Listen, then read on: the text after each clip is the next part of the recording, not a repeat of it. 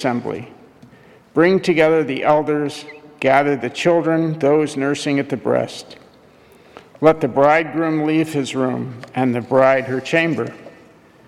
Let the priests who minister before the Lord weep between the portico and the altar. Let them say, "Spare your people, Lord. Do not make your inheritance an object of scorn, a byword among the nations. Why should they say among the peoples, 'Where is their God?'" The second reading this morning is taken from Psalm 51, verses 1 through 19. You can read that responsively, and it's printed in your bulletin. This is obviously a Psalm of David, I believe. Psalm 51, beginning with the first verse. "Have mercy on me, O God, according to your unfailing love. According to your great compassion, blot out my transgressions. Wash away all my iniquity, and cleanse me from my sin. For I know my transgressions, and my sin is always before me. Against you, you only, have I sinned and done what is evil in your sight. So you are right in your verdict, and justified when you judge. Surely I was sinful at birth, sinful from the time my mother conceived me. Yet you desired faithfulness even in the womb. You taught me wisdom in that secret place. Cleanse me with hyssop, and I will be clean. Wash me, and I will be whiter than snow. Let me hear joy and gladness. Let the bones you have crushed rejoice. Hide your face from my sins and blot out all my iniquity. Create in me a pure heart, O God, and renew a steadfast spirit within me. Do not cast me from your presence or take your Holy Spirit from me. Restore to me the joy of your salvation and grant me a willing spirit to sustain me. Then I will teach transgressors your ways, so that sinners will turn back to you. Deliver me from the guilt of bloodshed, O God, you who are God, my Savior, and my tongue will sing of your righteousness. Open my lips, Lord, and my mouth will declare your praise. You do not delight in sacrifice, or I would bring it. You do not take pleasure in burnt offerings. My sacrifice, O God, is a broken spirit, a broken and contrite heart. You, God, will not despise. May it please you to prosper Zion, to build up the walls of Jerusalem. Then you will delight in the sacrifices of the righteous, in burnt offerings offered whole. Then bulls will be offered on your altar. The epistle this afternoon is taken from Paul's second letter to the Corinthians, chapter 5, verses 20 through chapter 6, verse 10. This can be found on page 1799 in the Pew Bible. 2 Corinthians chapter 5, beginning with the 20th verse. "We are therefore Christ's ambassadors, as though God were making his appeal through us. We implore you on Christ's behalf, be reconciled to God. God made him who had no sin to be sin for us, so that in him we might become the righteousness of God. As God's co-workers, we urge you not to receive God's grace in vain, for he says, 'In the time of my favor I heard you, and in the day of salvation I helped you.' I tell you, now is the time of God's favor. Now is the day of salvation. We put no stumbling block in anyone's path, so that our ministry will not be discredited. Rather, as servants of God, we commend ourselves in every way, in great endurance, in troubles, hardships, and distresses, in beatings, imprisonments and riots, in hard work, sleepless nights and hunger, in purity, understanding, patience, and kindness, in the Holy Spirit and in sincere love, in truthful speech and in the power of God, with weapons of righteousness in the right hand and in the left through glory and dishonor, bad report and good report, genuine, yet regarded as impostors, known, yet regarded as unknown, dying, and yet we live on, beaten, and yet not killed, sorrowful, yet always rejoicing, poor, yet making many rich, having nothing, and yet possessing everything. Here ends the reading. This is the word of the Lord. Thanks be to God.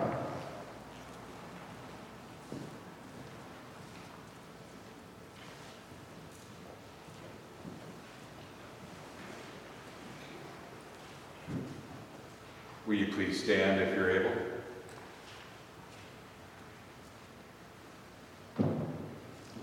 The Holy Gospel according to St. Matthew from the 6th chapter. Glory to you, O Lord. And the Gospel this afternoon comes from Matthew 6, verses 1 through 6 and 16 through 21. Matthew records, "Be careful not to practice your righteousness in front of others to be seen by them. If you do, you will have no reward from your Father in heaven. So when you give to the needy, do not announce it with trumpets as the hypocrites do in the synagogues and on the streets to be honored by others. Truly, I tell you, they have received their full reward. But when you give to the needy, do not let your left hand know what your right hand is doing, so that your giving may be in secret. Then your Father, who sees what is done in secret, will reward you. And when you pray, do not be like the hypocrites, for they love to pray, standing in the synagogues and on the street corners to be seen by others. Truly, I tell you, they have received their reward in full. But when you pray, go into your room, close the door, and pray to your Father who is unseen. Then your Father, who sees what is done in secret, will reward you. When you fast, do not look somber as the hypocrites do, for they disfigure their faces to show others that they are fasting. Truly, I tell you, they have received their reward in full. And when you fast, put oil on your head and wash your face, so that it will not be obvious to others that you are fasting, but only to your Father who is unseen. And your Father, who sees what is done in secret, will reward you. And do not store up for yourselves treasures on earth, where moths and vermin destroy, and where thieves break in and steal. But store up for yourselves treasures in heaven, where moths and vermin do not destroy, and where thieves do not break in and steal. For where your treasure is, there your heart will be also. This is the gospel of the Lord. Praise to you, O Christ. You may be seated.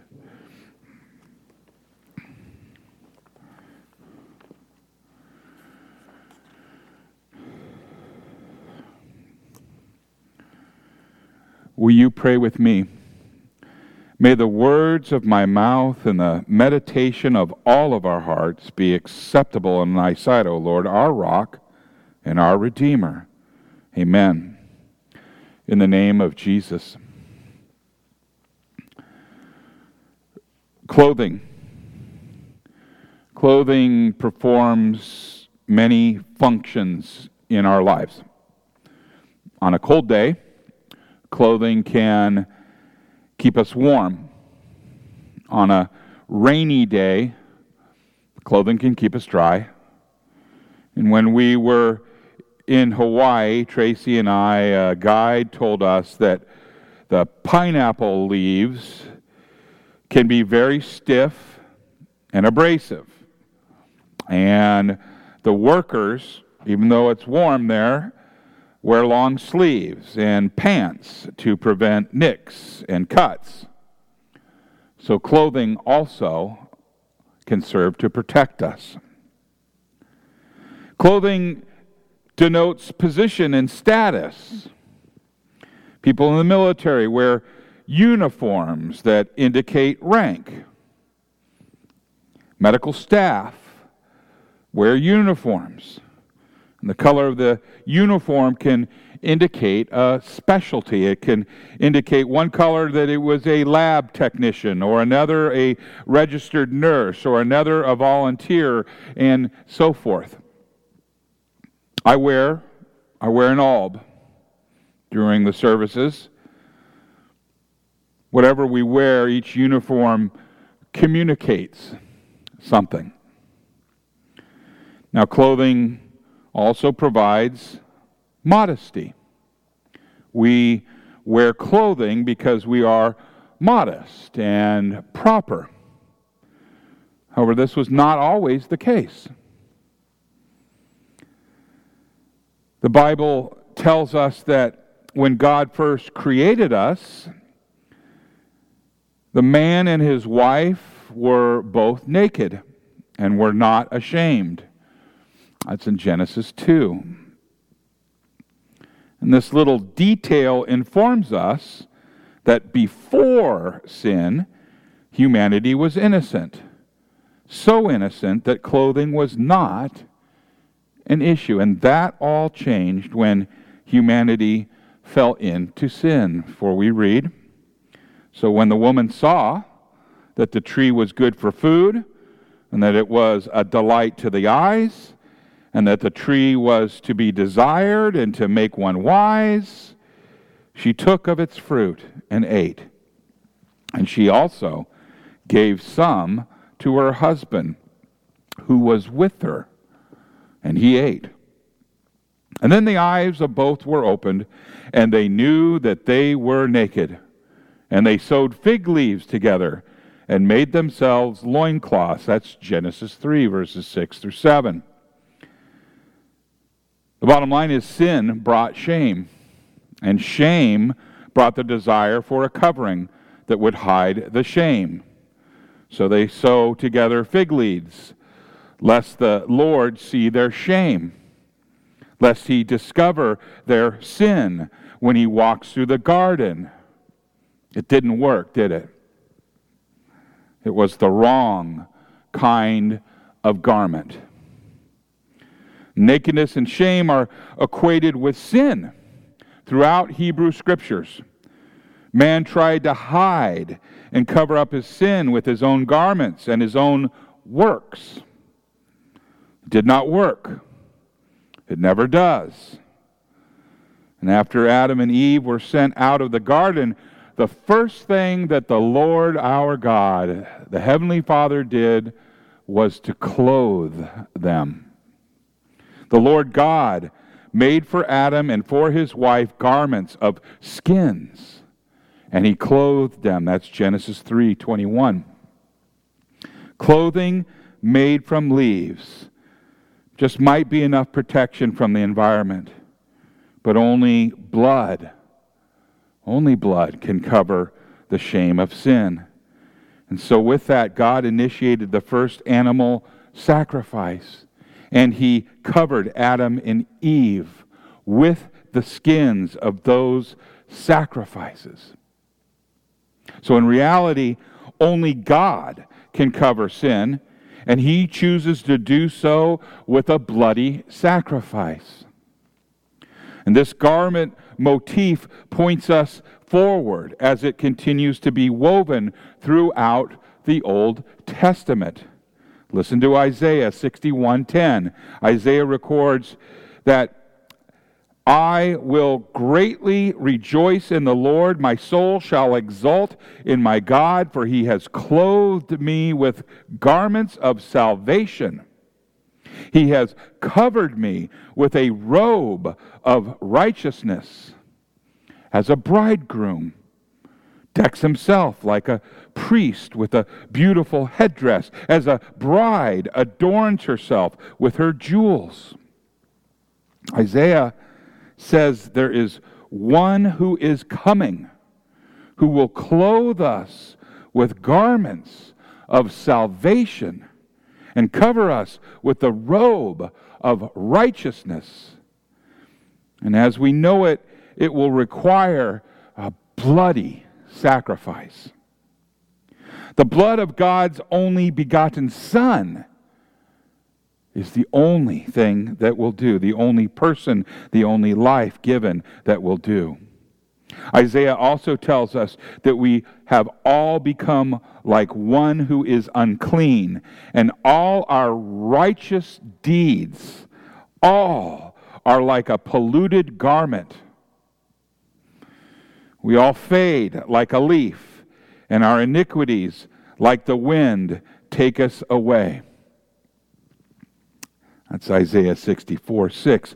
Our righteousness, our righteous deeds are like Adam and Eve's fig leaves. They atone for nothing. Joel was recorded this. He said, "Yet, even now, declares the Lord, return to me with all of your heart, with fasting, with weeping, and with mourning, and rend your hearts, not your garments." When Joel tells us to rend our hearts and not our garments, he tells us that the rending of our garments accomplishes nothing. Rather, it is a broken and a contrite heart coming before God in repentance that pleases Him. And so we see the reverse of this motif on the cross at Calvary. And it tells us everything.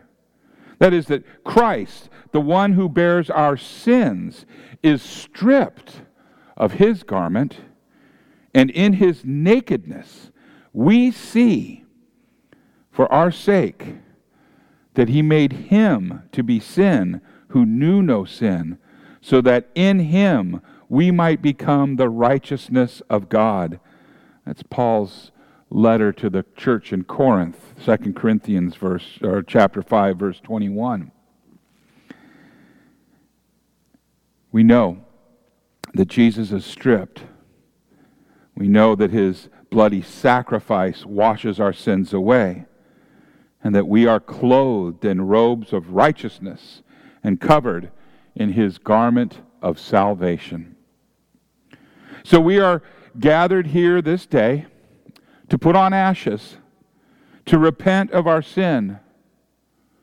We know our sin, and it is ever before us. We know the sorry condition of our blackened hearts. We know that we, of our own strength and power, cannot return from our sin-stained exile. We know that we cannot return to the presence of our God. The ashes remind us of our sin. They remind us of the condition of our hearts. But ashes in the sign of the cross, well, those ashes remind us of a gracious and merciful God. So we who are helpless and hopeless sinners are told in Joel 2:13, return to the Lord your God, for He is gracious and merciful, slow to anger, and abounding in steadfast love. We, who can do nothing, have a God who has willingly done everything for us. And ashes show our sin. Ashes in the sign of the cross show us the true nature of our God. The cross, an instrument of torture and death, and the means by which God cleansed our hearts and exchanged our garments. The cross, the place where Jesus is raised up in our place. The cross, the place where Jesus is stripped of his robe, and all of our sin is revealed as he hangs naked in our stead. For he who knew no sin became sin for us. And we attempt to cover our sin, but Jesus reveals it so that it might be washed away by his blood. Isaiah again in 53:4 says, "Surely he has borne our griefs and carried our sorrows." Ashes in the sign of the cross. A gracious and merciful God has offered up his only begotten Son so that the sin that has exiled us from his presence might be washed away and we might be restored to his presence. It's a return from exile. And that's what we are experiencing and meditating on in our Lenten journey together. And where does this journey end? Well, not at the cross, not even at the empty tomb. The journey ends in the lovely, indescribable courts of heaven. Listen to the words of St. John as he describes those who are gathered around the throne of the Lamb in the kingdom. He says, "After this, I looked, and behold, a great multitude that no one could number, from every nation, from all tribes and peoples and languages, standing before the throne and before the Lamb, clothed in white robes, with palm branches in their hands, and crying out with a loud voice, 'Salvation belongs to our God who sits on the throne and to the Lamb.' And all the angels were standing around the throne and around the elders and the four living creatures, and they fell on their faces before the throne and worshiped God, saying, 'Amen. Blessing and glory and wisdom and thanksgiving and honor and power and might be to our God forever and ever. Amen.'" You see, the great multitude who wave their palm branches as they worship their Savior, note that they are clothed in white robes. These are no fig leaves they wear. They are not adorned in filthy rags. They are clothed in white robes. For they have washed their robes and made them white in the blood of the Lamb. Their garments of sackcloth have been exchanged for robes of righteousness. The sackcloth and the ashes, they are gone. For Christ's journey to the cross clothes his bride, the church. It is the blood of Jesus that washes away sin. And it is the blood of Jesus that cleanses us from all unrighteousness. It is the blood of Jesus that washes our robes and makes them white. Salvation belongs to our God who sits on the throne, and so to the Lamb. Blackened, corrupt hearts, covered by fig leaves and animal hides, such is the cause of our exile. Exiled from the presence of God, we adorn our foreheads with ashes, and we come before God with repentant hearts. And God is gracious, and God is merciful. He is slow to anger and abounding in steadfast love. God provides his Son in our place. Jesus endures the cross in our stead. Blood is shed, holy and precious blood that washes away and cleanses from all sin. And our hearts are restored, and our sackcloth and ashes are exchanged for garments of salvation and robes of righteousness. And the exile is over, and the journey is finished, and we are returned to the presence of our God, and we rejoice in the robes the bridegroom has provided for his bride. It is in the name of Jesus. Amen.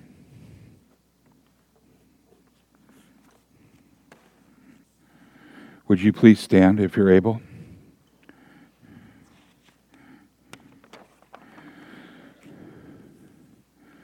Let us pray for the whole church of God in Christ Jesus and for all people according to their needs. Have mercy on us, O God, according to your steadfast love. In your abundant mercy, blot out our transgressions for the sake of your Son, Jesus Christ, who was crucified for our sins and raised for our justification. Preserve the proclamation of his cross among us, and guard your church from every false teaching that might delight our desires, but leave us lost in our iniquity. Lord, in your mercy, look graciously on your church and preserve the gospel among us. Renew us in this penitential season to strive against the desires of the flesh, to grow in joy of your salvation, and to look in love and service toward our neighbors, especially those of the household of faith. Lord, in your mercy, look graciously on the families of our congregation. Defend your holy estate of marriage against every enemy that would divide. Strengthen parents for their duties, especially bringing up their children in the fear and instruction of the Lord. And preserve us all faithful to the end. Lord, in your mercy, remember in mercy all who bear office in our land. Give them wisdom, protect them from danger, and help them serve our people according to your gracious will. Help us to become a people that guards the rights of the weakest and the most vulnerable, especially the unborn. Lord, in your mercy, behold in mercy all who are sick, who suffer, and who rejoice. Be with all expectant mothers, all whose work is dangerous, the unemployed, those near death, and those who mourn. Comfort us who are dust, but must return to dust, with the promise that a broken and contrite heart you will not despise. Lord, in your mercy, grant us repentance at the Lord's table. Let us recognize the enormity of our sins by the measure of your abundant pardon, by the sacrifice of Christ our Savior. Grant us faith to eat and to drink his true body and blood worthily, and to learn from him to love our neighbor. Lord, in your mercy, Father, bless us on this holy day of repentance. As we enter the season of Lent, let us hold fast to your word. Teach us to die to self and serve you faithfully throughout this mortal life, until at last you bring us with the blessed saints into your presence forevermore, through Jesus Christ, your Son, our Lord, who lives and reigns with you in the Holy Spirit, one God, now and forever. Amen.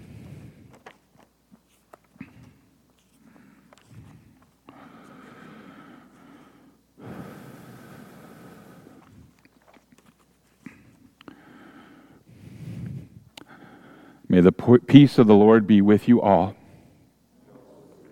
Let us share the peace from our seats where we're at. Just, nice wave. And we'll get set up for Holy Communion. Lift up your hearts. Let us give thanks to the Lord our God. It is indeed right and salutary that we should at all times and in all places offer thanks and praise to you, O Lord, Holy Father, through Christ our Lord. You bid your people to cleanse their hearts and prepare with joy for the Paschal feast. Renew our zeal in faith and life, and bring us to the fullness of grace that belongs to the children of God. And so, with the church on earth and the hosts of heaven, we praise your name, and we join their unending hymn.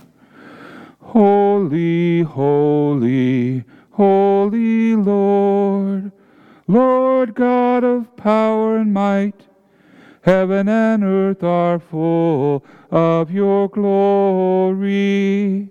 Hosanna in the highest. Blessed is he who comes in the name of the Lord. Hosanna in the highest. In the night in which our Lord Jesus was betrayed, he took the bread and he gave thanks. And then he broke it, giving it to his disciples, saying, "Take and eat. This is my body given for you. Do this in remembrance of me." And again, after supper, Jesus took the cup and he gave thanks. And then he gave it to his disciples, saying, "Take and drink. This is the new covenant in my blood, shed for you and for all people for the forgiveness of sins. Do this in remembrance of me." For we know that as often as we eat of this bread and drink of this cup, that we proclaim Christ's death, his resurrection, and his glorious coming again.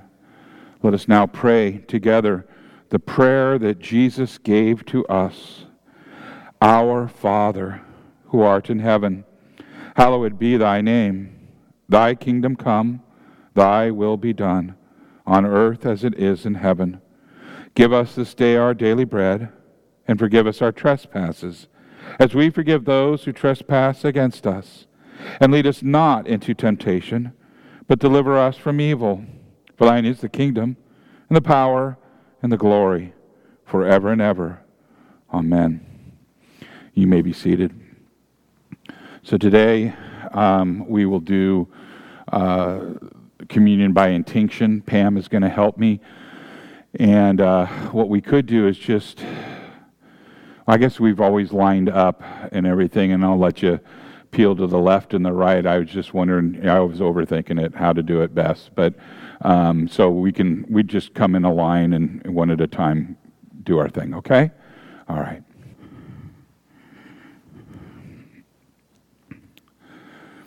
You've now been fed the body and blood of our Lord and Savior Jesus Christ. May it strengthen you and forever keep you in his grace. And now the benediction. May the Lord bless you and keep you. May the Lord make his face shine on you and be gracious unto you.